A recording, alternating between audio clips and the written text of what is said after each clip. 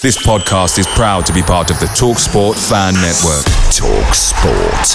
Powered by fans.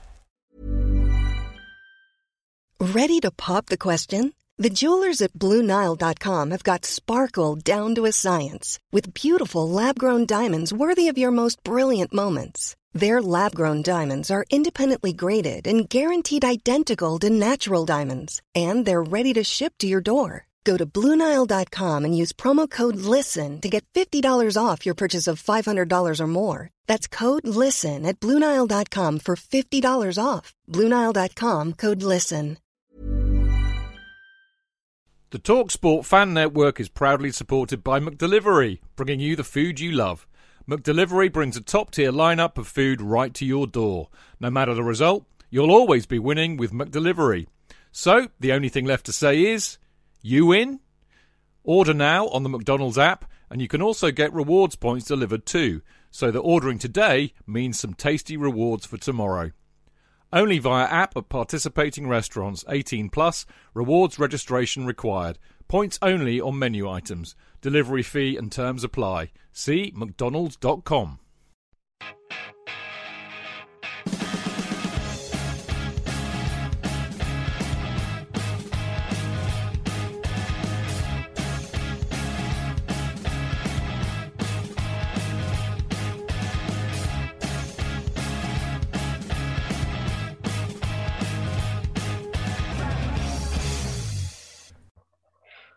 Hello and welcome to another episode of Wentworth Kingsmeadow, the podcast that talks exclusively about the Chelsea FC women's team. I'm your host Dean, and on this week's show, in part one we reviewed Chelsea's Derby Day win over Arsenal and our 5-0 win over Bristol City. In part two we've got the latest news from Kingsmeadow, and in part three we've got a little special Q&A session. This is episode 13 of Wentworth Kingsmeadow, entitled Bounce Back Ability.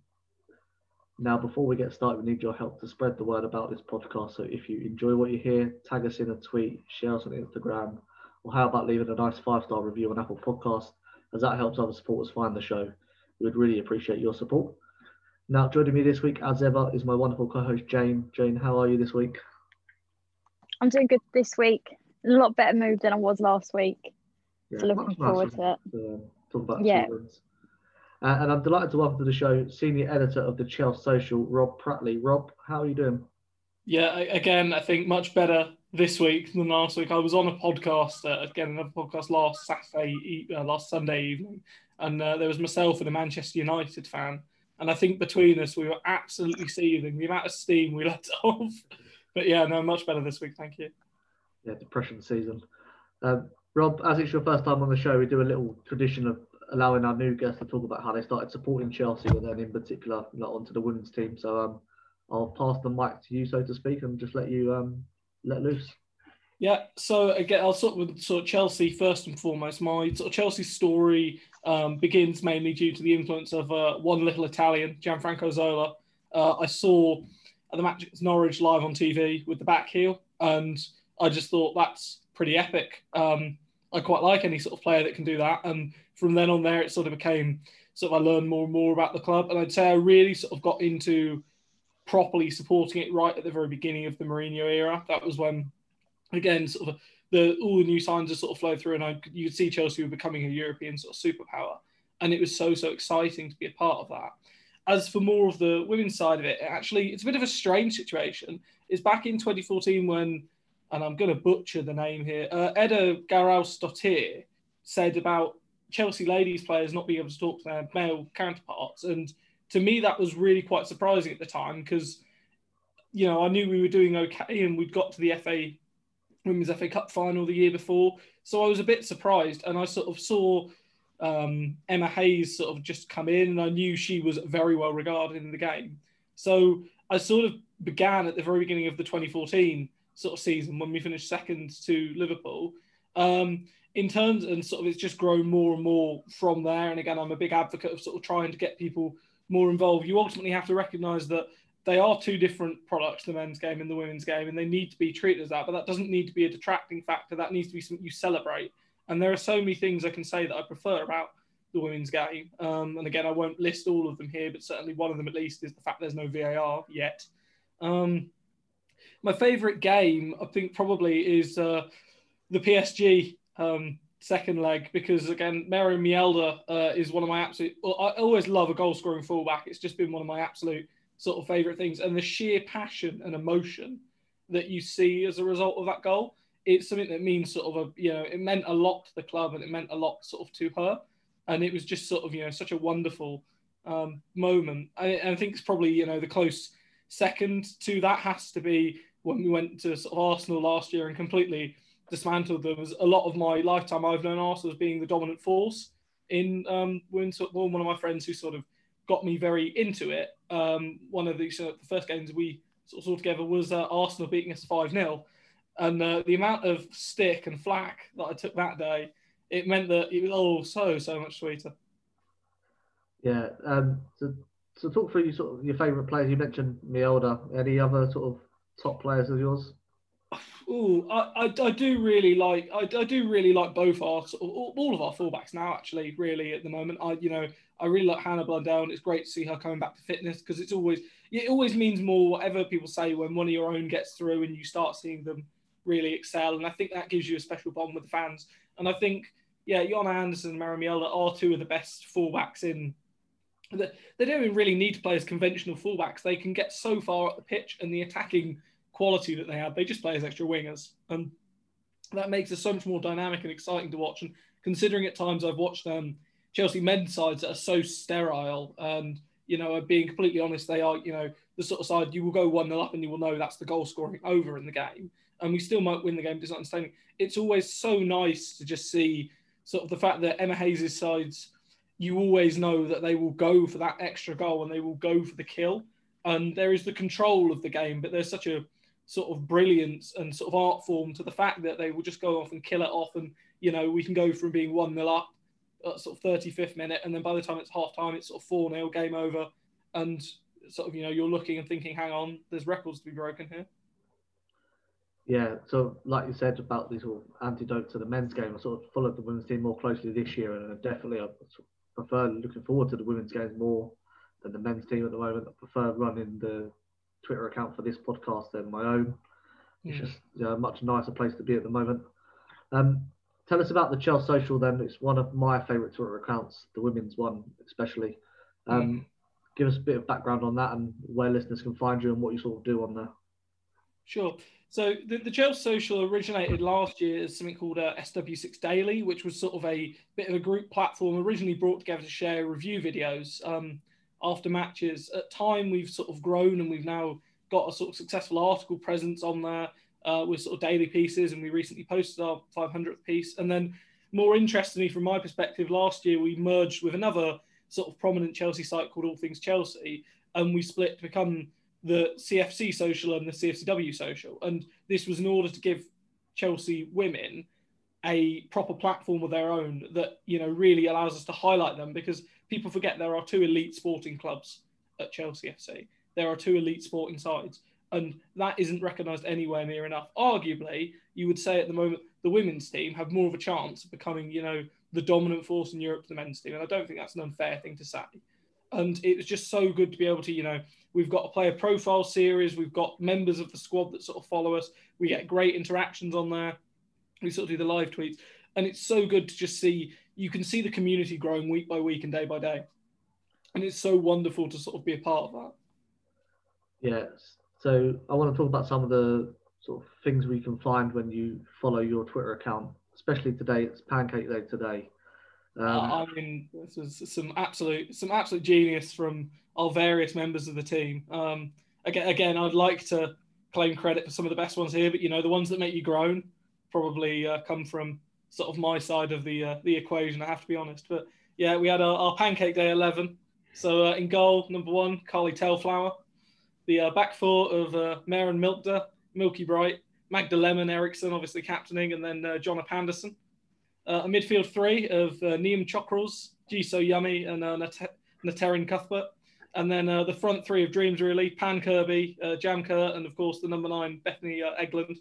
Big fan of all of that. It was absolutely, when we came up with it sort of in the group chat this afternoon, there was a a lot of names that didn't make the cut, I have to be honest. And there were some great ideas coming through, and it's just great to put, sort of have that real interaction. And there's got to be a serious side to it as well, because ultimately, the football club is serious business. But it's good to have the ability to interact with fans, and we do share a lot of sort of meme content, especially if I know that a fan base has given us stick, not saying any particular, but one with a certain box who sort of has a prominent opinion on social media, I will go back and I will, make sure that they hear it back twice as loud.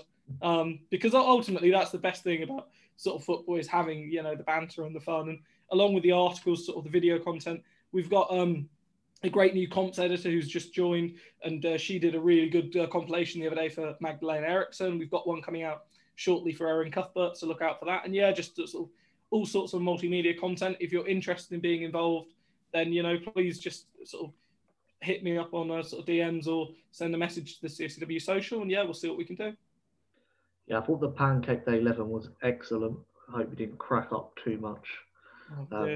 That's enough of that. Let's move straight on before anyone switches off or smashes their phone. Match review time. Let's start then with the impressive 3-0 win over Arsenal last week. Jane, run us through the all important information from that game. Chelsea lined up this one in a 4-4-2 formation with Berger in goal, a back four of Mjelde, Bright, Eriksson and Anderson, Ingle as a holding midfielder, G and Leupolz ahead of her, and Harder as a number 10 with Kirby and Kurt in attack. Emma Hayes used 3 substitutions, bringing Erin Cuthbert on for Leupolz in the 62nd minute, Bethany England on for G in the 74th minute, and Guru Wrighton for Sam Kerr in the 82nd minute. That left Carly Telford, Hannah Blundell, Jess Carter, Jessie Fleming, Neve Charles and Drew Spence as the unused subs. Stats-wise, Chelsea had 35% possession, 8 shots, 5 on target, 5 corners, 15 fouls resulting in 2 yellow cards, compared to Arsenal's 65% possession, 8 shots, 3 on target, 0 corners, 5 fouls with 1 yellow card. Okay, let me run through the action then, and then we can have a good old chinwag about the game. The first big chance of the game actually fell to Arsenal, with Medellin twisting and turning before being denied by a very good Berger save. Fran Kirby had Chelsea's best chance of the first half. She came in off the right-hand side, played a 1-2, and was denied by an excellent save by the Arsenal goalkeeper. Then in the second half, it was all Chelsea, and the pressure that they put on Arsenal was repaid. Maren Mjelde forced an error on the right-hand side. Fran Kirby played a quick pass into Pernilla Harder, whose low shot went straight into the bottom corner. 10 minutes later, it was 2-0. Middy Bright played a beautiful diagonal ball to John Anderson. She moved the ball inside to Fran Kirby, and she got into the box and played in Pernilla Harder again, who smashed it into the top of the net. And then in the last moments of the game, Fran Kirby put on the afterburners, left the Arsenal defence for dust after being played in by Bethany England, and she made it 3-0 to Chelsea. Jane, the pressure was on after that Brighton defeat, but that was the perfect response, wasn't it? I think it was. Obviously, after losing to Brighton, the club was determined to come back bigger and better, and just to make the fans happy. And to obviously a big game against Arsenal as well. So to come back to get a win against Arsenal was brilliant. Yeah, Rob, I was sort of confident before the game anyway, but when the team selection come out and it was sort of that 4-4-2 that we tried against Brighton, it didn't work. I was a little bit concerned, but it really worked perfectly to falter Arsenal, didn't it? Yeah, I would say so. I mean, I think you have to sort of look at the fact that they are quality players, and I think they would have been hurting a lot after the Brighton game. I also think, against Brighton, it was perhaps a little bit sterile at times. Sort of in the midfield, there wasn't enough sort of quick movement and sort of movement off the ball. We looked a lot better, I thought, in that game after we made the substitutes and sort of brought on the sort of pace and dynamism in the wide areas. But against Arsenal, they never really felt like they got to grips with the way the midfield was moving, even though I thought G was quiet for a lot of the game. But I thought Leupolz, albeit lucky probably to stay on the pitch for the persistent fouling in the first half, I thought her and Ingle just sort of worked perfectly to sort of shut down the ability to slip it through to Miedema. The fact Miedema only had one big chance and AKB sort of came up trumps, which is what you expect from a top goalkeeper. That was sort of, a pivotal point in the game. Yeah, that save made a nice change from the Brighton game, didn't it? Mm. Jane, is this our strongest 11? Having sort of Ingle at the base of the midfield, Leupolz and G as well, and then you've got the quality of Harder, Kerr and Kirby up front, sort of the perfect balance? I think that was a very strong starting 11. I think Leopold, G and Ingle all do work well together in that midfield. And then you have got the quality with Harder, Kerr and Kirby all up front, and they've all got potential to score when they get the opportunity. Yeah, I like their, I think it's Jingle Pole's nickname, isn't it? The three of them together. Rob, one of my favourite quotes from football ever is, in a game of fetch, a dog has 90% possession, but it never has control. That's something you can apply to this game, can't you? Because Arsenal had 65% possession, but they never was in control of this game, was they? Yeah, I was stunned to find out it was, that big a sort of gap, to be honest. I thought it'd be around 59, 58%. I mean, a lot of their possession in the second half certainly was in their own defensive third, and it was them passing it about and just trying to not let us sort of break on them and spring the trap. In the first half, especially when it was sort of becoming a war of attrition, every time they tried to play out from the back, I felt there was going to be a chance. And every time it looked like we could sort of, cause them damage. At no point did it ever feel they put on a sustained spell of pressure, except maybe the 10 minutes before half-time, they ever put on a sustained spell of pressure where I thought, we're in trouble here. Whereas in plenty of other games this season, and even arguably in the Brighton game, there were periods in that match where even though Brighton were sort of sitting back and defending, it felt like, there was just, we're not going to break through. But against Arsenal, it just felt like there was always that inevitability, in my opinion. I suppose when Emma's asked about her footballing philosophy, it's always, well, my football is winning football. That's all I care about. And, letting Arsenal have the ball actually played into our hands. And that's an example of her using that winning football philosophy to good use, isn't it? Yeah, I mean, at the end of the day, Emma is right in that sort of in games like that, you will look at that afterwards and all the fans will remember is that we won 3-0. We sort of, stopped what could have been a bit of a slide of form after a couple of sort of lesser performances. And, we ultimately put ourselves back to the top of the league. And that's sort of the only thing people remember at the end of the season. No one will carp about, you only had 60, 30% possession in the game against Arsenal when, if you're lifting the title in a couple of months' time. Yeah, absolutely. Jane, Emma obviously rotated heavily in the Brighton game ahead of this one. Obviously, one eye on it. Although we did lose to Brighton, you could say she was justified in doing that after the performance? I think, obviously, Emma's plan for the Brighton game was to rotate the squad and then have a strong team against Arsenal, because Arsenal obviously a better team than Brighton, and she wanted to play her strongest squad against Arsenal. And I think, obviously, although we did lose against Brighton, to come back with the win for Arsenal, it's not really made much of a difference. Like, I'm not happy she rotated the squad the way she did on Sunday because of the loss, but then I'm happy we managed to come back for the win. Yeah, Rob, this game was a perfect example of counter-pressure and how to use your possession effectively. And I suppose that bodes well as we go into the crunch end of the season when we're going to be playing in Champions League. And then, the huge games against Manchester City is going to come up as well. Yeah, I mean, at the end of the day, I'm a realist to know that in a lot of games we will dominate possession. And the fact that we didn't dominate possession for one match is not a problem with me. I would be more concerned if we weren't creating chances. But the fact is, even when we had the lesser possession in the first half, Williams made a number of really good saves and we missed some good chances. We could have, put the game to the sword before sort of even that Miedemar sort of chance happened. And besides that Miedemar chance, I can't really, besides the deflected free kick in the second half, I can't really think of, any real spell of pressure where I thought we were really in danger. Whereas for Arsenal, it certainly felt to me that early on, sort of the opening 15 minutes, if we'd have had our act together, a bit like against Manchester United, it could have been game over. Yeah, absolutely. I agree with that. For me, Rob, that was a perfect performance for the team. What or who caught your eye that we haven't talked about that you want to sort of discuss from this game? Again, my bias is going to show here, but I thought Maren Mjelde and Jonna Andersson were both brilliant again. These are it's difficult in the position of a fullback. I used to play fullback myself, and it's one of the difficult positions because you rarely ever get to go for corners. You rarely ever get to, take free kicks. You rarely ever get to take, so you do occasionally get to take set pieces.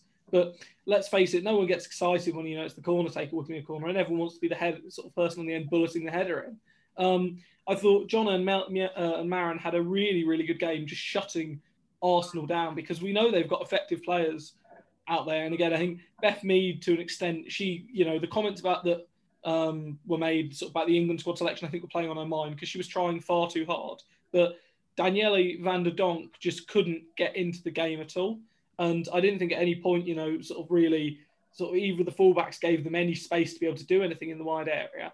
And then that in turn meant that Miedema had to drop further and further back. And she sort of got caught up between that triangle of Ingle, Magda Eriksson, Millie Bright. And when you're a sort of lone centre forward, marked out by 3 players, it's really difficult to do anything.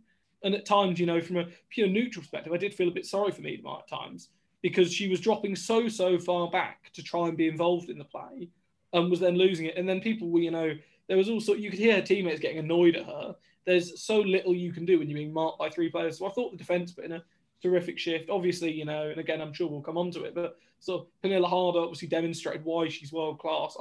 People calling her overrated earlier this season, it was one of the most stupid things to do because clearly it took her a little bit of time to settle, but that's not a problem. But everything she does, and this is what really impresses me about her, everything she does, the footballing brain is just so far ahead of so many other players on that pitch. And she just sort of, people say 4D chess. She's thinking ahead of so many things. And you sort of, some of the goals that she gets, sort of the second one, for instance, that was by no means an easy finish. And she made it look effortless. And that's what a true world-class player really can do. Yeah, a lot of people eating humble pie. I hope it really tastes nice. Jane, sort of same question to you. Who or what caught your eye that we haven't talked about you want to discuss about the team?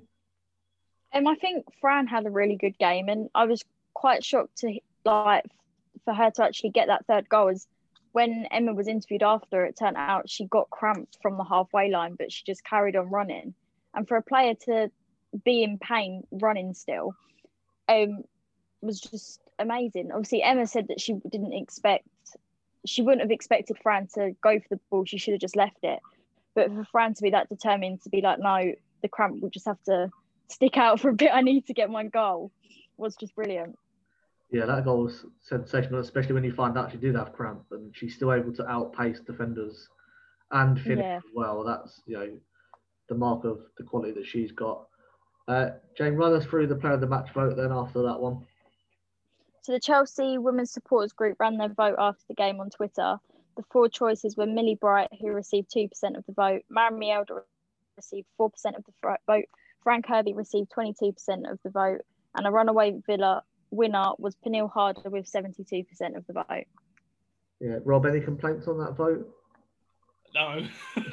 I think you can see there there were 2 outstanding players in that game, and that is the reason ultimately why we are going to do better than Arsenal this year, is because they've got one true world-class outstanding star in Miedema, and there's, okay, they had injuries at the time, but I don't think they've got anyone else on that level. And the fact of the matter is we've got at least 4 or 5 players on that level nowadays.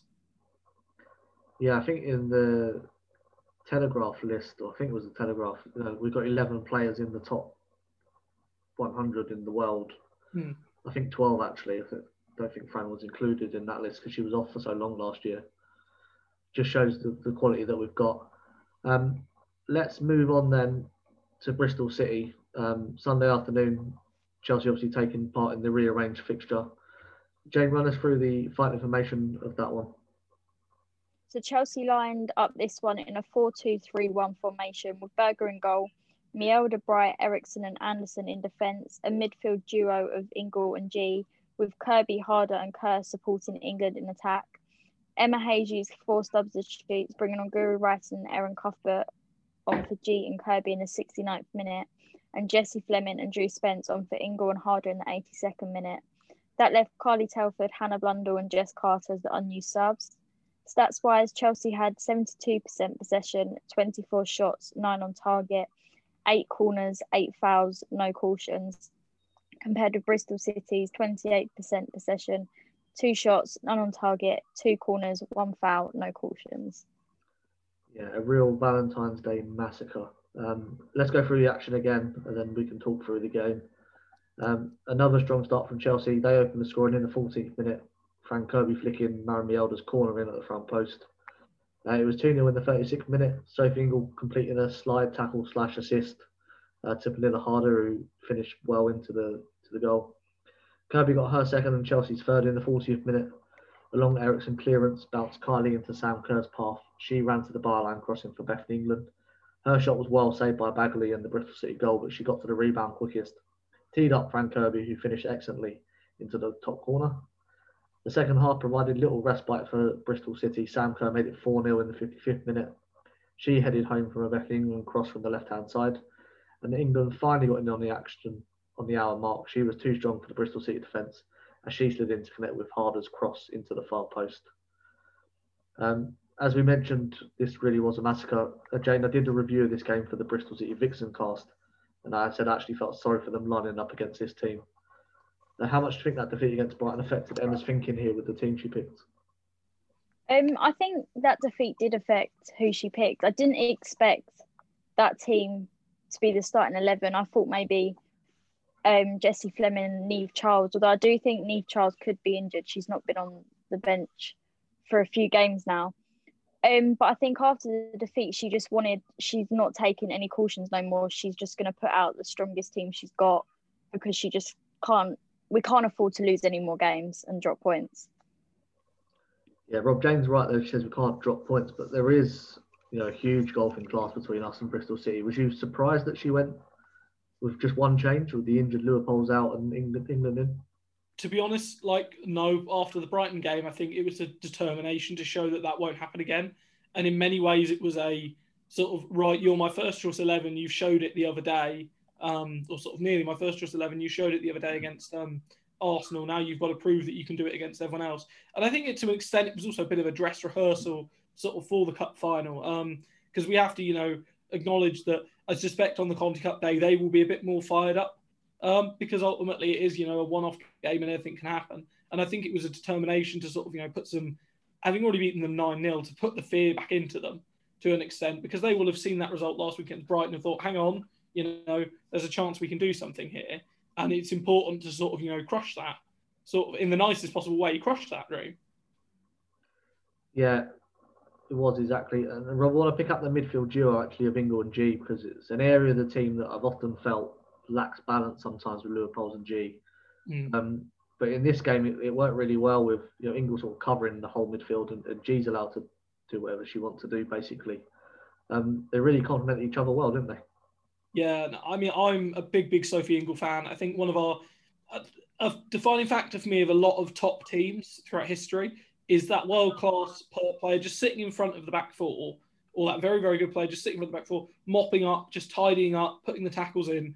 And yeah, I thought Ingle was brilliant. Again, the tackle for Pernilla Harder's goal was just superb because it just stopped. They were going to break. It just stopped them right in the tracks. And, when you put in a challenge like that, you get that split second where everyone's a bit surprised that, you've put in such a strong and firm tackle. And it's in that split second where the best players can react and use that time. I thought Ingle sort of, because she was sitting sort of deep, and you always had the situation of sort of the 5-5 in many ways with the formation. But Ingle, because the line was pushed so high up and Ingle was able to sort of sweep in sort of their defensive third, you meant G could sort of get up into the box. And then that also means that your wide players can sort of push a bit wider and really affect the area from there. And you can just push your centre forward sort of really into the thick of the action. And it means you can just keep the pressure on sort of relentlessly. And that's the thing that really, in the first half, even before, before we'd even scored, I thought, the performance 5 minutes in, I was already ready to say, right, this is the best performance against Brighton, because there was that intensity and that fire that wasn't there the week before. Yeah, I think we're going to look back on that Brighton game and say it was the best thing that happened to us that season. Jane, you probably have to admit that Lucy Bronze is the best right back in the WSL at the minute, but Jonna Anderson continues to go under the radar on that left-hand side. Is she criminally underrated?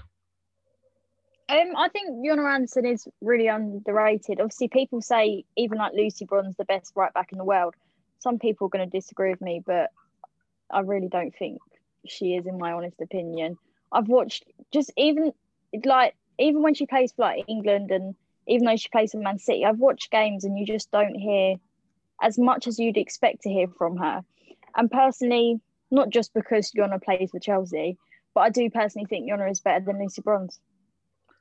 Rob, as the fullback aficionado, chief fullback. I'm curious to actually know who you do think is better than Lucy Bronze out of interest at right back. it's like Lucy Bronze is a good player, but there is just games I've watched and I'm like, I obviously do rate her. Like, she plays for England and she is a good player, but then I would prefer like Jonna over Lucy. I mean, I think Jonna, as I said earlier, the two fullbacks I think are brilliant at the club, and it's one of the, again, one of the defining factors of great teams is that you have that really settled fullback pairing that are just very good at going forward. And I would say, probably at times, I think Jonna in the past has perhaps been guilty of sort of, lapses of concentration, and sort of, I think she's really ironed those out of her game in the last 18 months. And I think the fact that they, are just two very, very solid players that you can always expect sort of, a good 7 out of 10 from every single game. That solidity is so, so crucial in that role. I will certainly say that I think Jonna could maybe work on her shooting a little bit, because if the shooting bit's been on in the first half, she could have had a hat-trick, which would have been quite something. But yeah, ultimately, I think they're just two very, very good players. And yeah, I think Jonna is very underrated in WSL. You see sort of these debates for sort of the best 11 in WSL, and you often see, Millie Bright and Magda sort of featuring, but you don't normally see the fullbacks sort of getting the recognition, I think. Yeah, I think they're absolutely integral to what we do, actually. And sometimes it's good to be underrated rather than the other way around, to be overrated. Another player I want to talk about is Bethany England. Jane, recently we spoke about her having to force her way back into this team. But the front four played together today, and they showed that they can work together, didn't they?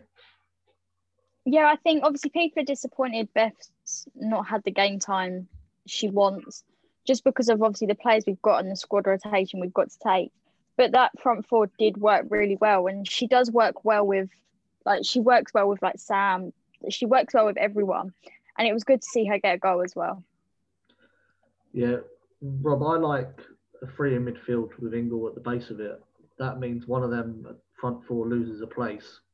That has been Bethany England more often than not, for the fluidity of Kirby, Harder and Kerr. What's your thoughts on the attacking setup? What's your sort of preferred way to go?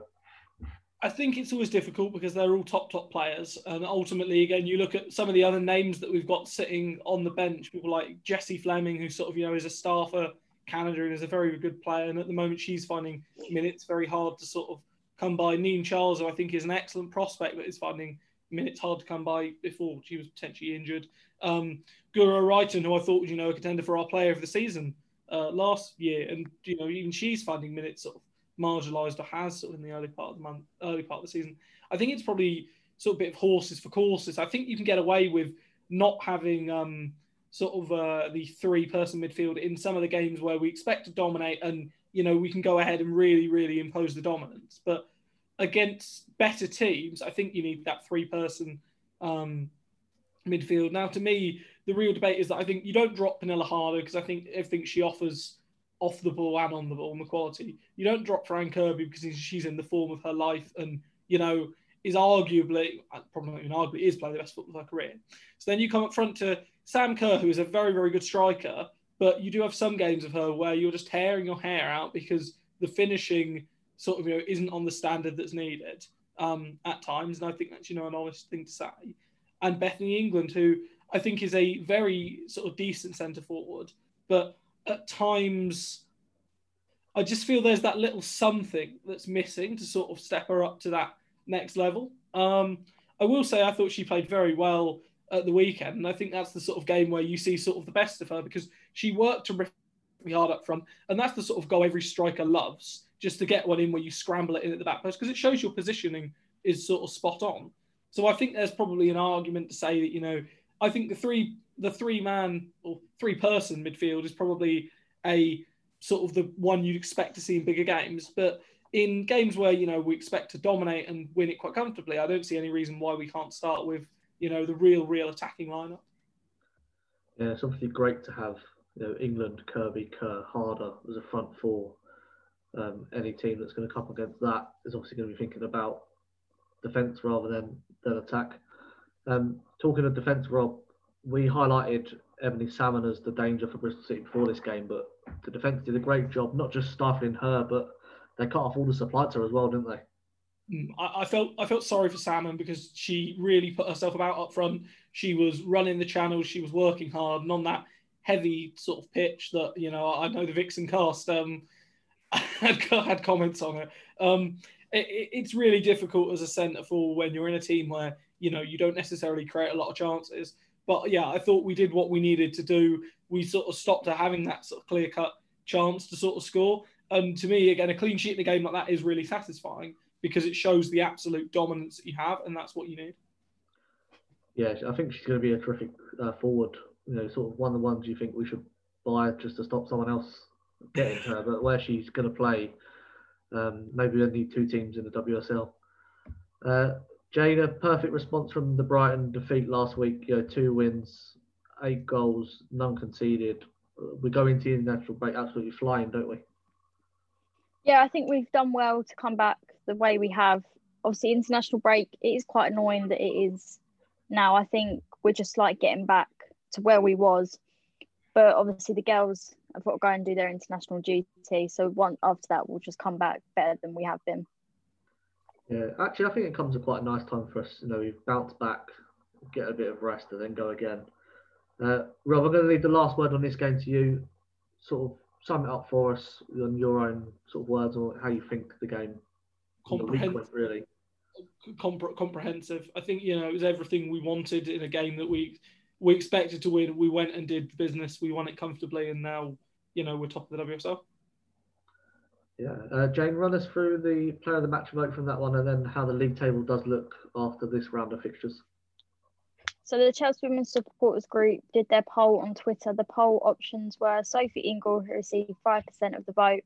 England received 14% of the vote. Anderson received 16% of the vote. And the clear winner was Fran Kirby with 65% of the vote. Looking at the table, Chelsea now sit 5 points clear with 38 points. Man City are second with 33 points. Man United are third with 32 points. City still do have a game in hand. Then you've got Arsenal, Everton, Reading, Brighton, Tottenham, Birmingham, Aston Villa, West Ham and Bristol City. It's nice not to even include Arsenal's points tally anymore. They're so far behind. It's a bit pointless. That's all for part 1. Join us after this short break for part 2, where we've got the latest news from Kingsmeadow and around women's football.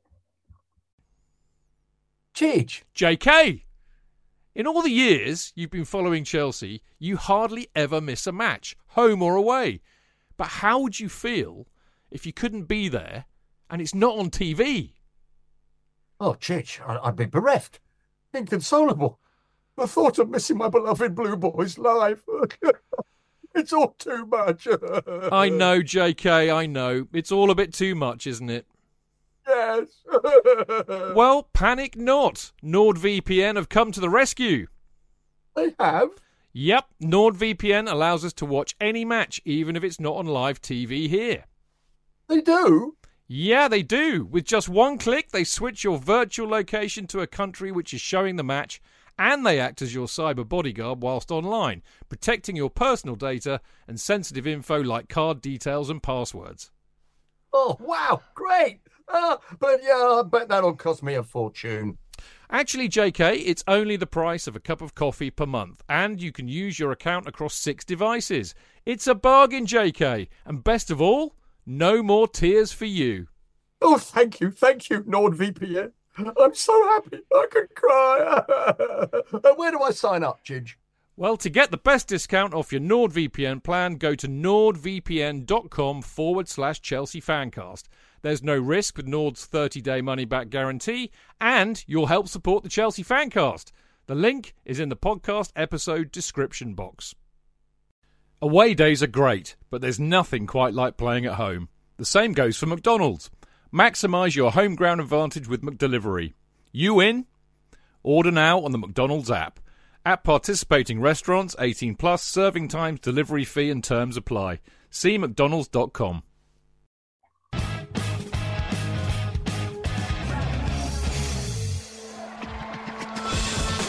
Real fans, real opinions. For Chelsea fans everywhere, this is the ultimate football app for you. For match highlights, interviews and the best Chelsea videos and podcasts. Download the free CFC Blues app now from the App Store and Google Play. Footballfancast.com.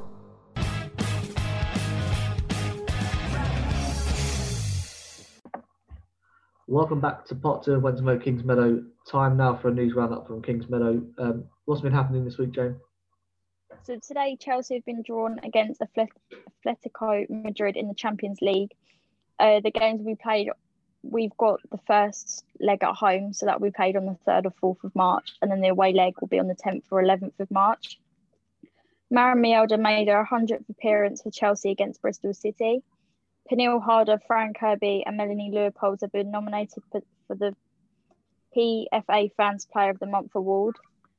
Beth and Fran are up for the FSA Women's Player of the Season. January's PFA WSL Fans Player of the Month was Fran Kirby. Congratulations to Anne Katzenberger for winning Give Me Sport Women January Player of the Month award. And Jessie Fleming has been called up to the Canada She Believes squad. Yeah, Rob, do you want to pick a news story and say a few words? I mean, I'll comment again. I'll go for my fullbacks union. Maren Mjelde's 100th appearance. Again, it's one of the things is longevity, and I think that's one of the sort of big things to stress in the women's game. Perhaps more so than in the men's game, is that longevity is quite rare because there's so much sort of transcendency around contracts, and there's not anywhere near as much sort of time players down. So to sort of have players that are again, we've had Sophie Ingle recently making sort of 100 appearances, and other players sort of hitting landmarks as well in recent sort of weeks. That real core sort of togetherness of the squad that's been built up, I think, is one of the reasons why they're such a good winning outfit. Yeah, should have named this the fullback special. Jane, with the Champions League draw, I don't know if you've seen the men's team actually face Atletico Madrid. They can't play in Spain because we're not allowed to fly there. Has there been any announcement on the second leg, if that's going to take place somewhere else? What I've heard, the way the groups were formed was to do with COVID restrictions. So all the clubs that were in like Group 1, they're all fine to travel, and all the clubs in Group 2 were all fine to travel. So I'm guessing we're okay to play out against Atletico Madrid just because of the way I read the way they did the groupings. But now you've said that the men obviously can't fly out, I don't actually know what will happen. From what I understand, they said that whatever basically ends up being, wherever the men end up playing their games in the end, and I think it's been decided, is it Bucharest? That was, I know that name. Yeah, there was a suggestion that the same thing will be done for the women. But the way I thought I understood it was that Group 1 were the ones without restrictions, and Group 2 were the ones where there was restrictions, because that's why Manchester City can't play Fiorentina in Italy. But again, this is an absolutely ludicrous scenario, because you see some of the other games in the men's Champions League where Atletico can't play in Spain, but for some reason Real Sociedad can play one of their ties in Spain, which is just absolutely, utterly ludicrous. But, good old UEFA and their management. Yeah, it's all a bit confusing. This isn't a news story, but what I want to talk about in this part of the show is Magda Eriksson and Pernille Harder opening up their DMs on Sunday night to anyone struggling to sort of come out to speak about their experiences, to get support. I thought it was truly amazing. Rob, I know the CFCW social had a lot about it. What was your thoughts on that move? Yeah, I mean, I'll make no apologies for saying, I said on Twitter, I'll make no apologies. Magda Eriksson, as a leader, as a role model, as an icon, represents everything good about Chelsea women. There's everything that, the club should be striving to. She is an absolute, that will have done so much sort of positivity and good for so many people that it will have been a very difficult day for them. And, some of our members of the team and stuff sort of DM'd and asked for advice and got advice. And you could just tell how much it meant to them just to get that. So, yeah, again, wonderful ambassadors of the sport in Magda, and we're just so lucky to have such wonderful people representing Chelsea women. Yeah, Jane, when we did the Chelsea Pride special, we spoke about Magda being sort of the captain and sort of front and centre of so many campaigns. What was your sort of thoughts on it? was lovely, the reaction on social media. Some people that we follow sort of getting advice as well. Yeah, I thought it was really nice of them. I think after the photo came out of the World Cup of Magda and Pernille kissing, I think they have been like the main focus of like the topic. And for them to be generous and open their DMs up for people that are struggling, because in this day and age, people are scared to come out because of the abuse and like backlash they get. So for them to offer free advice just to help people out, I think was really nice. Yeah, it's, from Magda's point of view, it's leadership on a scale that goes above and beyond the duty of a captain of a football team. It goes beyond football. It's a societal thing that she is using her status and her position to further people that maybe don't have the support around them that they need to be there for them is fantastic. And what we said in that Chelsea Pride special was, if you don't support the LGBTQ, so I've got that completely wrong, LGBTQ plus community, then you can't support Chelsea, because they're a huge advocate of that. The captain and the record signing are in a relationship together. So, it's 2021. I shouldn't keep having to have these conversations, but sadly we do. And, I'm so proud of Magda and Pernille for doing what they did, and for being so open and supportive of those who may need some support. Let's obviously, it's hard to move on after speaking about a subject as deep as that, but we're going to have to. We normally do a loan report here, but there is no loan report because Birmingham City's game with Aston Villa was postponed. The reason we're even mentioning this is that it was called off 5 minutes before kickoff. Rob, it's not a good look for professional women's football, is it?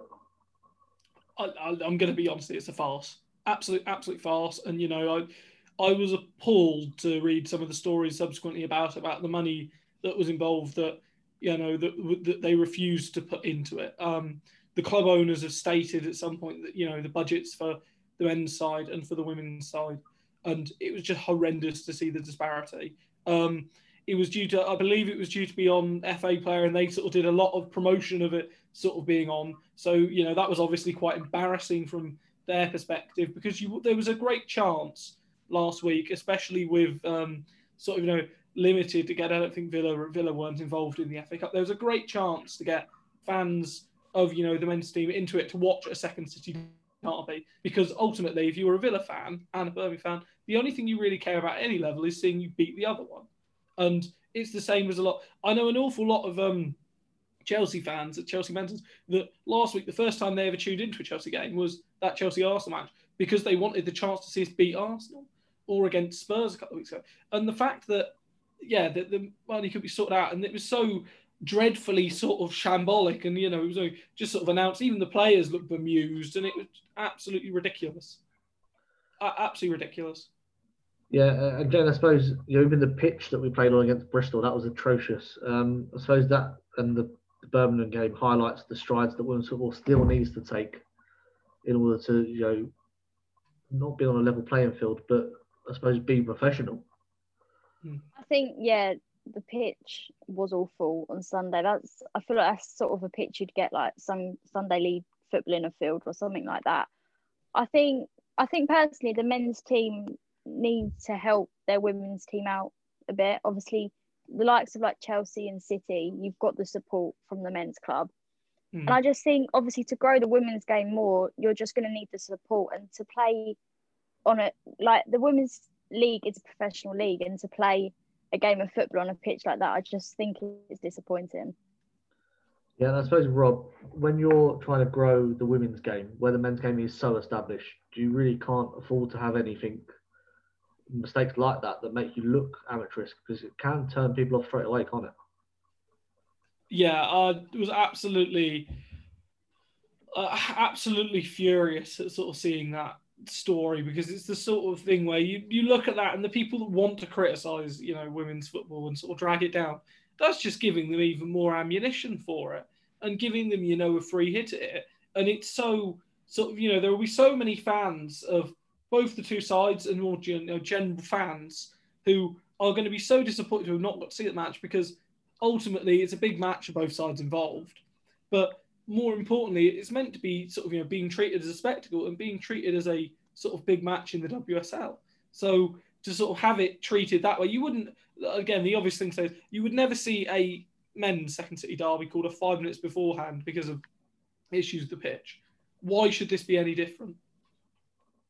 Yeah, exactly. So hopefully within, I don't know when to say a timescale, but the more we highlight the ridiculousness of these situations, the quicker they're going to resolve the issues that cause them in the first place, and we can see strides made, I suppose, in the future.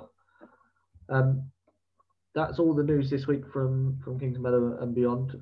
Before we go to a break, we've got a few parish notices to get through, if I can find them in my script. There we go. So obviously, first up, we've got our Emma Hayes special next week, Tuesday the 23rd of February. This is open to anyone and everyone. So if you want to be involved in the episode, then let us know via email or DM us on Twitter or Instagram. Rob, I know you and some of the Chelsea social team are going to join us, aren't you? Yeah, I'm certainly hopeful that sort of we'll have quite a few of us there over to sort of talk about our Lord and Saviour Emma Hayes. But yeah, no, it should be great fun. Yeah, praise the Almighty. Don't forget you can subscribe to our YouTube channel. You can find us by searching Went to Mow Kings Meadow. We publish 3 or 4 videos a week based on this podcast. So if you do want to see our faces as well as our voices, YouTube is the place to go. Again, I can only apologise in advance for what you may see. Consider this an invitation to join our Discord channel. Discord is the perfect place for matchday discussions, to be involved in the Chelsea FC women's community. So make sure you download the Discord app, search for Went to Mow Kings Meadow and hit join. We look forward to seeing you there. We'll also leave a link for that in the description. I'm going to work out how to make one that doesn't expire as well. I've heard you can do actually found out a way. The one on the recent YouTube videos should work all the time if I've done it right. Because I know it says expires in 1 day, but I've never actually bothered to look for one that doesn't. I've not actually checked the links on the YouTube videos, but hopefully I've managed to do it. Now we know what you're doing during the short break. Yeah. A reminder, if you follow both the men's and the women's Chelsea teams, then check out the main Chelsea Fancast show. They also do have a Patreon account, which you can find at www.patreon.com/Chelsea Fancast. If you can and would like to help support both our shows financially, you can do so here, but there's no obligation. We love you either way. And of course, we want as many people talking about and listening to shows about the women's team. So make sure you check out and listen to London is Blue. We feature the women's team in special episodes. The team at the 195, and the only other podcast exclusively about Chelsea FC women that we know about, Fran's Fight Club. Don't forget to check out the Chelsea Social as well. Lots of articles and stuff that hopefully I can join in on that, Rob. Definitely. We'll have a conversation about this. If there's someone you think should be added to that list, then please let us know. We can help spread the word. And don't forget to check out the Chelsea Women Supporters Group on Facebook and Twitter. The more supporters involved, the better for everyone. Join us after this short break for the third and final part of Went to Mow Kings Meadow.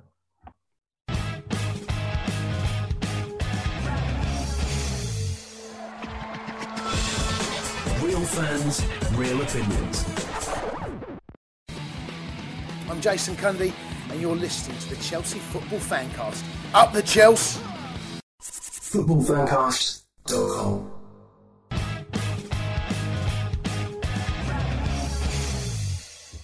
Welcome back to the third and final part of Went to Mow Kings Meadow. Now, there's no game to preview, so I thought it'd be nice to host a little Q&A.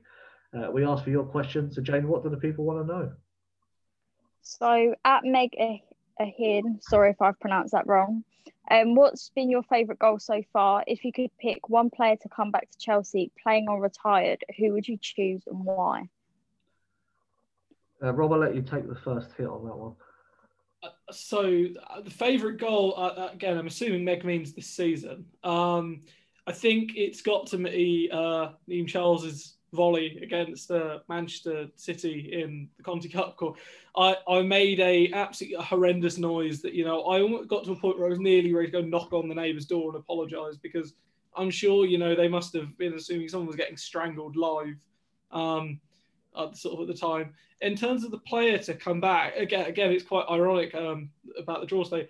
It'd be Hedvig Lindahl, because I think as good as AKB is, and I think she's brilliant, I think Lindahl was, it would be fair to say she's the best keeper in the world. And I think, if you're looking at positions where we can improve the squad at the moment, that's one of the few ones where you could say, actually, there are better keepers than AKB. And Hedgeridge Lindahl was just so good and commanding and just such an excellent player. And that's why it's going to be such a pain to get past her during the UCL. Yeah, I think I'd have to agree with the Niamh Charles goal. Between that and Sophie's in that game, just something about that Niamh Charles last minute equaliser that made it a bit more special. For me, I'd like to see Eni Aluko back up front, playing behind, in front of Kerr, Kirby and Harder, and seeing what they can create for her. Jane, what was yours favourite goal? I think favourite goal would have to agree with you both, either Niamh's goal or Sophie's, just because they were brilliant. And Niamh's goal was obviously to keep us going and get that win eventually. One player I'd like to come back to see, I think Katie Chapman. I think she was a brilliant player when she was playing. She has tweeted sometimes saying she wants to come back and she'd love to put her boots on again. So who knows, she might come back from retirement, but it would be brilliant to see her playing again with the squad we've got now. Yeah, it'd be interesting to see some of those players from sort of 2014, 2015, how they would sort of fare now, because I think the level was definitely raised, and can they raise with that level would be interesting, sort of hypothetical question, I suppose. Who else has been in touch, John? At MUFC Sam, in recent years we've seen teams such as Chelsea, City, United, Everton, etc. start investing more money into their women's team on a regular basis. As more big clubs, in terms of finances, start investing in women's teams, do you think it will become much harder for the likes of Reading, Birmingham and Bristol to compete with them?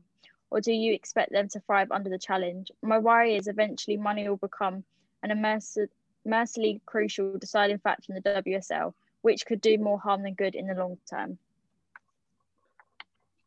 I think there's already a deciding factor in the haves and the have-nots already. Rob, what's your thoughts? Do you think? I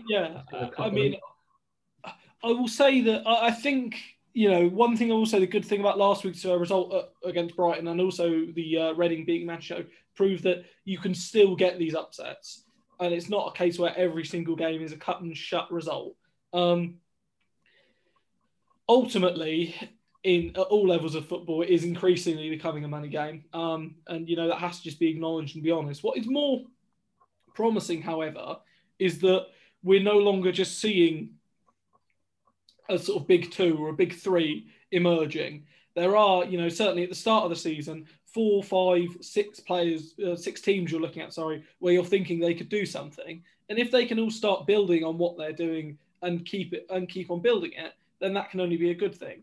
When you add to the fact that you've also recently seen teams like Burnley announcing that they're going to start supporting the women's side more, teams like Leicester sort of doing it more and more as well, that can ultimately, hopefully, create a more competitive and balanced WSL.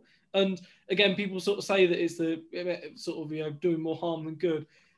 I think it's difficult when you look at it from a neutral perspective and sort of from a purely sort of, isolated perspective, because let's not pretend in the men's game that, you don't see absolute drubbings and larrapings of teams that have lesser resources. It would be a fallacy to pretend not so. They are just more common in the women's game, and that's due to the fact that there is a bigger golf in resources. But I do think that certainly at the top level and the top of the league, that golf is becoming smaller and smaller, and you are starting to see a group of elite teams on one level, more level playing field. Yeah, I think especially the men's game, there's a uniqueness about the Premier League that any team can beat any team. Whereas when you go to Spain, it's Barcelona, Real Madrid, Atletico Madrid, and then the quality really drops off below them. So you've got Sevilla and other teams, but at the bottom, there's no hope at all. Jenny, I suppose if the women's game can keep that sort of Englishness sort of in it, then it doesn't matter if some teams have faster resources, because on their day, teams can beat anyone. I think I would like to see the clubs investing in the women's team a bit more. obviously Liverpool's women's team last year, I think Liverpool as a club could have done a lot better for them with the ground they was playing at was appalling most weekends. And I just think with a big club like Liverpool and where they're at today, I think they just could have helped their women's team out a bit.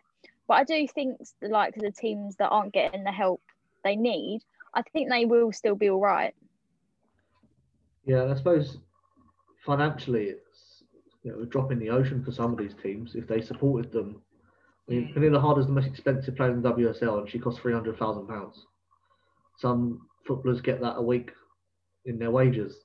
So you could have a squad of players that could compete for European titles for not a lot of money. And I think now's the time, and I think teams are realising that, to really get involved and get invested, because they're going to get the payback of that, I think, very soon. Who's next on the list, Jane? At that Chelsea pod, who is the best Chelsea women's player of all time? Your favourite player of all time? And how good a chance does this team have of winning the Champions League? Fran Kirby. My favourite player, I mean, you would say Fran Kirby. My favourite player is Erin Cuthbert at the minute. And how good of a chance do they have? They have as good a chance as anyone, I think.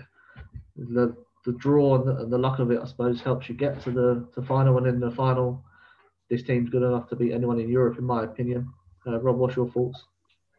Yeah, I mean, best Chelsea women's player of all time. I'm going to say Ji So-young, because I think she's, when she came into the WSL and you see the quality that's gone between sort of, from 2014 to 2020, she is one of the few sort of players you can say that has genuinely, I think, kept at that same outstanding level all the way through.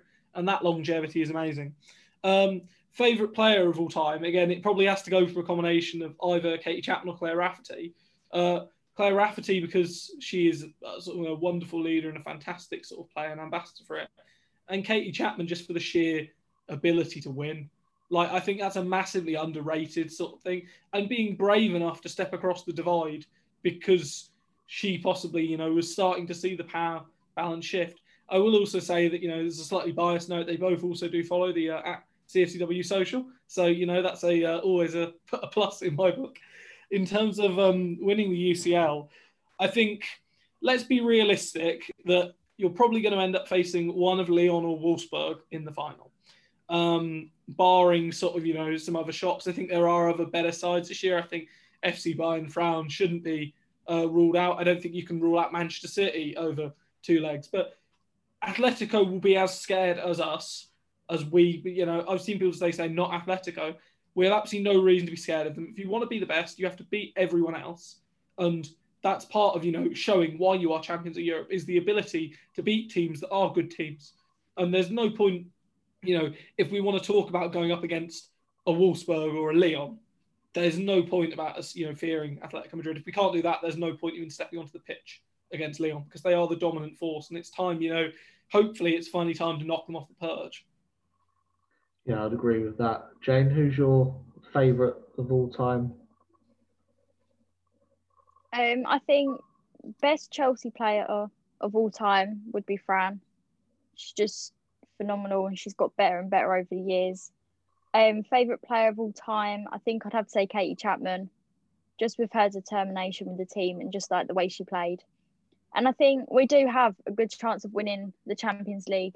Obviously, we got to the semi-final a couple of seasons ago, and obviously Emma is determined. I think drawing to Madrid was the hardest out of the teams we could have drawn against, but I'm confident in the team, and I feel like we can go all the way. Yeah, thanks to Nick for that question. If you do follow Chelsea Men's, make sure you check out that Chelsea pod. One of my favourite listens in the week. Who's next, Jane? At Pernilla CFCW, what do you think the best front three is that we play? Pernille Harder and Fran's link up play is amazing. If you could make a five-a-side team from our team, who would you pick?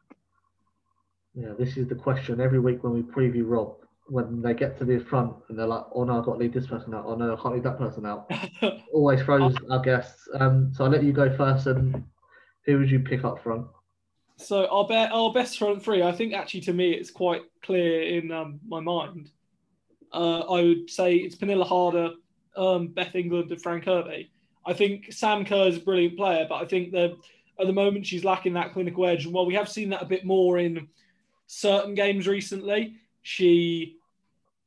there were still chances the other day against Bristol to sort of, that headed chance in the first half that I thought she should have buried. There are still chances, and I just feel more comfortable, I suppose, that Beth England, if you give her that big chance, she will take it. So if I'm completely honest, that's my sort of front three. I think Harder and Kirby's link-up play together is just the sign of two world-class players. That world-class players make it look good with one another because it becomes easy to them. So that's sort of what my thoughts are on the matter. Yeah, I'd have to go with Kirby, Kerr, and Harder. If we're playing the three, I think the fluidity they offer, they can switch positions more easily than I think England's, a central striker, and you play off her. She does run the channel, she does that well, but when we're playing the three, that's the three I prefer. And I know Sam has missed chances, lots of them, but I'd rather she got the chances than didn't, so to speak. Jane, what's your front three? And then we'll do our five-a-side teams. I think I'd have to agree with you, Dean. It would be Pernille, Sam and Fran. Just like the way they play. Obviously, you want to include everyone. Obviously, you don't want to be leaving Beth out, but that is, if I had to pick three, that is the three I'd pick. Yeah, and what would your five-a-side team? Jane, you go first on that one. I think it'd be Berger, Mjelde, Sam, Fran, and Leupolz. Should we make it so you can't pick your players? So Rob's team can't pick any of yours, and then I can't pick any of Rob's. Makes it even harder. So right, say yours again, Jane. I'm going to write them down. So you got Right, so mine was Berger, Mjelde, Leupolz, Fran, and Sam. Okay. This is quite difficult for you two now. Yeah. All we can be, because Rob's going to go next. So again, on the recommendation, I haven't seen it play, but on the recommendation, I'll go for Masovic. I'll take Jonna and Sophie Ingle.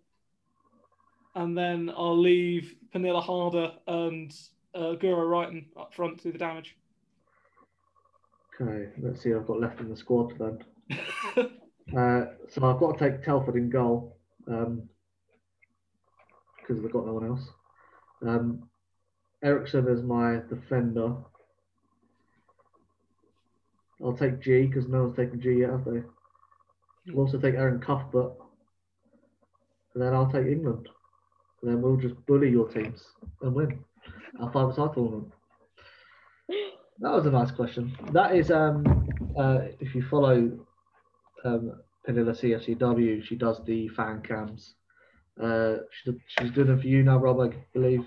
She is indeed. She is one of our new signings on the CSW social, and we're very happy to have her aboard. Yeah, they're fantastic. I did ask for the Erin one, so that's coming soon. I can't wait for that. Jane, who else has been? I think this next question is definitely for Rob. Yeah, I would not have a clue.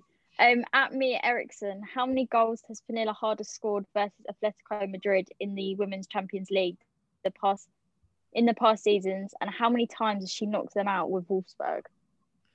So, firstly, I want to say thank you to Mia because when I tagged her in a post saying I want a question, I thought I'd get a nice sort of question like which Chelsea player would make the best pancake, but instead she decides to test my knowledge. Pernilla Harder has knocked Atletico Madrid out of the Champions League 2 years in a row, scoring 7 goals in the process. The first time it was a 10-0 aggregate score. The second time it was a 15-2 aggregate score.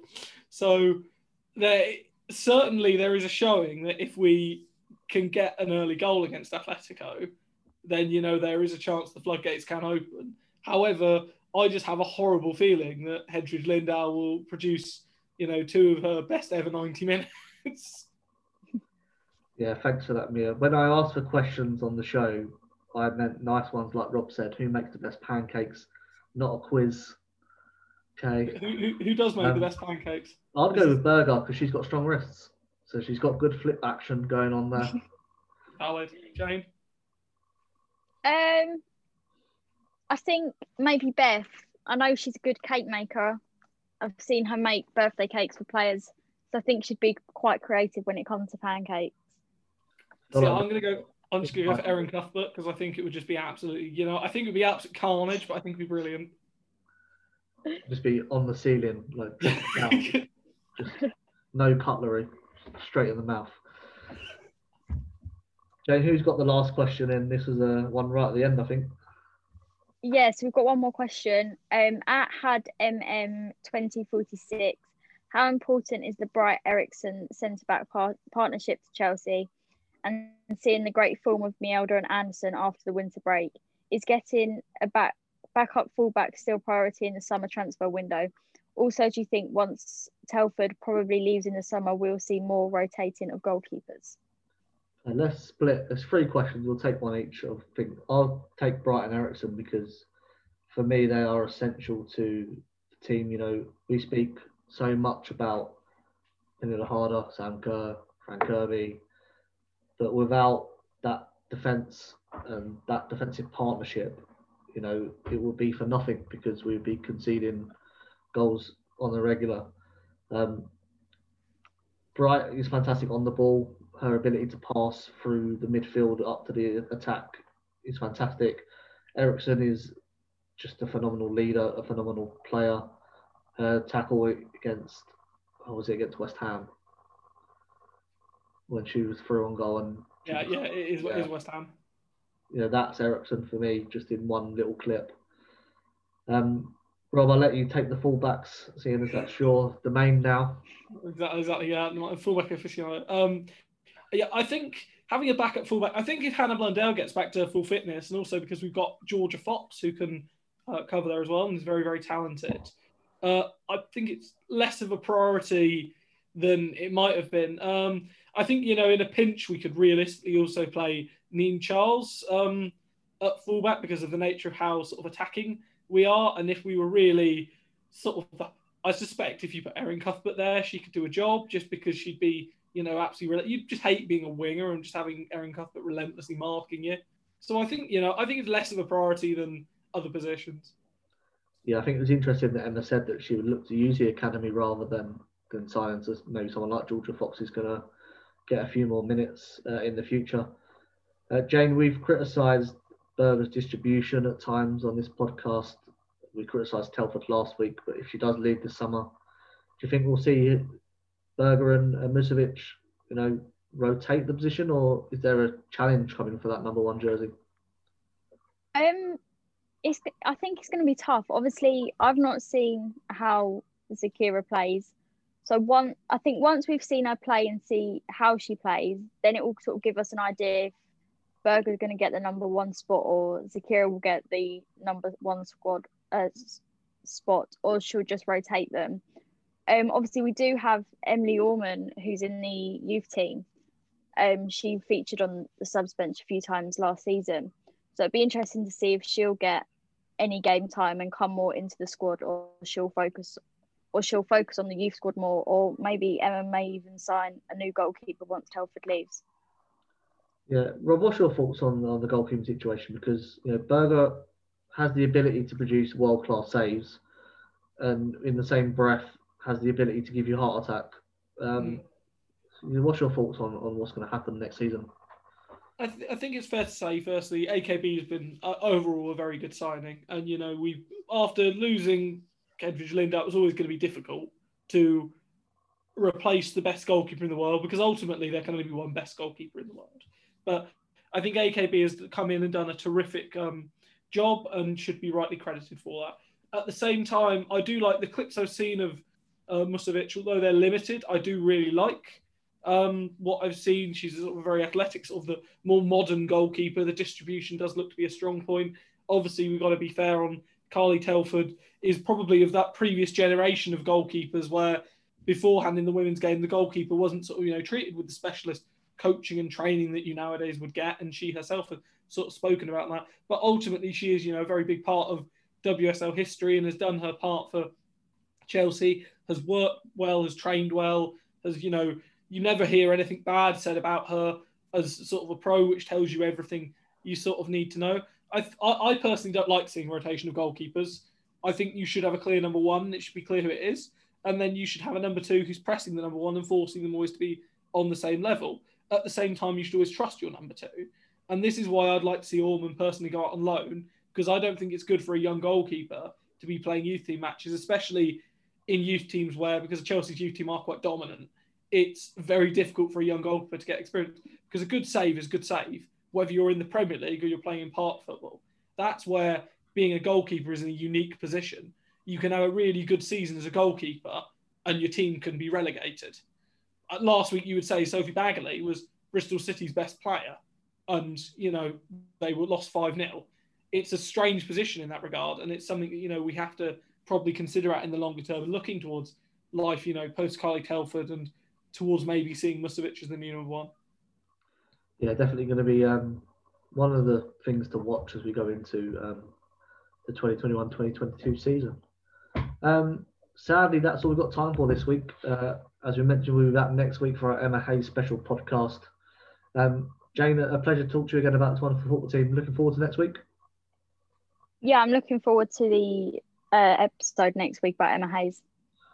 Yeah, and Rob, thank you so much for giving up your time to join us. Great to hear your opinions on the team. You'll be back next week as well, won't you, for the Emma Hayes? Yeah, I should be back, and hopefully I'll be able to bring along some other members of the CSW Social. So that'll be excellent. Yeah, looking forward to that. Remember, you can follow us on Twitter at Mo Kingsmeadow, me at Dean Mears, Jane at Jane Chapel X, and Rob at RJP Journalism. You can also find us on Instagram at Went to Mo Kingsmeadow. Don't forget, you can contact the show via email and get your points heard. That address is wenttomokingsmeadow@gmail.com.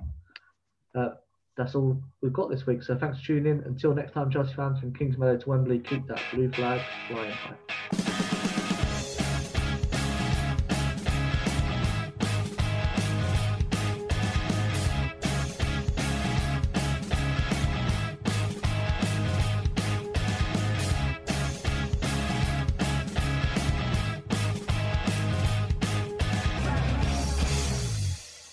It's the 90th minute. All your mates around.